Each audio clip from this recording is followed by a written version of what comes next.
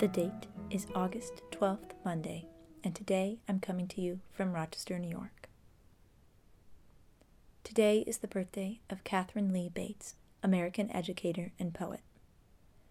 Bates most notably penned the lyrics for America the Beautiful. The words were inspired by a hike to the top of Pikes Peak in Colorado. Bates's first draft of America the Beautiful was jotted down in a notebook between teaching classes. It was first published in 1895 in a small weekly journal and gained notoriety in 1904 when a new version appeared in the Boston Evening Transcript. But Bates did more than just write America the Beautiful. She was a noted educator at Wellesley College, the author of multiple books, and a journalist. She is credited with making American literature a legitimate course of study, and is perhaps the first woman to write a textbook. Her textbook is credited with elevating the writing of Walt Whitman and Henry David Thoreau, who were considered fringe writers at the time. An unmarried woman in the late 1800s and early 1900s, Bates most certainly endured sexism throughout her career. She made it a point to represent the working classes, particularly women, in her writing. As a war correspondent during the Spanish-American War, she attempted to show both sides of the fight in order to combat the rampant demonization of the Spanish people.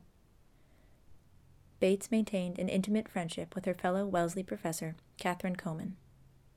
Historians are split on the exact nature of their relationship, but the LGBT community has embraced Katharine Lee Bates as an icon. In 1970, Bates was inducted into the Songwriters Hall of Fame. Katharine Lee Bates' manuscripts and letters are preserved by Wellesley College, Radcliffe College, Harvard University, and the Falmouth Historical Society. And today is the birthday of Gladys Bentley, African-American performer and artist. As Gladys Bentley matured during the early 1910s, her sexual orientation became more obvious, much to the dismay of her conservative Trinidadian parents. Feeling wholly unaccepted by her family and community, at 16, Bentley ran away from home. She landed in New York at the time of the Harlem Renaissance and ended up thriving. Bentley quickly entered show business, gaining a reputation as a talented entertainer and creator of material. Her act usually consisted of performing in drag to her own humorous and risque compositions. Despite being openly gay, Gladys Bentley was embraced by the Harlem community and fans alike. She was so beloved as a performer, the main speakeasy that hosted her would rename itself Barbara's Exclusive Club, Barbara Bobby Minton being her stage name. Today's poem is America the Beautiful. This is the original 1893 version, with the last stanza being from the 1904 version. O beautiful for halcyon skies, for amber waves of grain, for purple mountain majesties above the enameled plain. America, America, God shed his grace on thee, till souls wax fair as earth and air and music-hearted sea. O beautiful for pilgrim feet, whose stern impassioned stress a thoroughfare for freedom beat across the wilderness.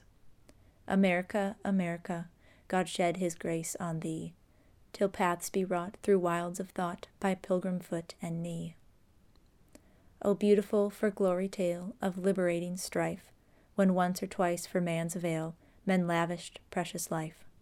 America, America, God shed his grace on thee, till selfish gain no longer stain the banner of the free.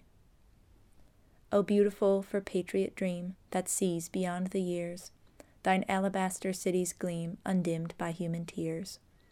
America, America, God shed his grace on thee, and crown thy good with brotherhood from sea to shining sea.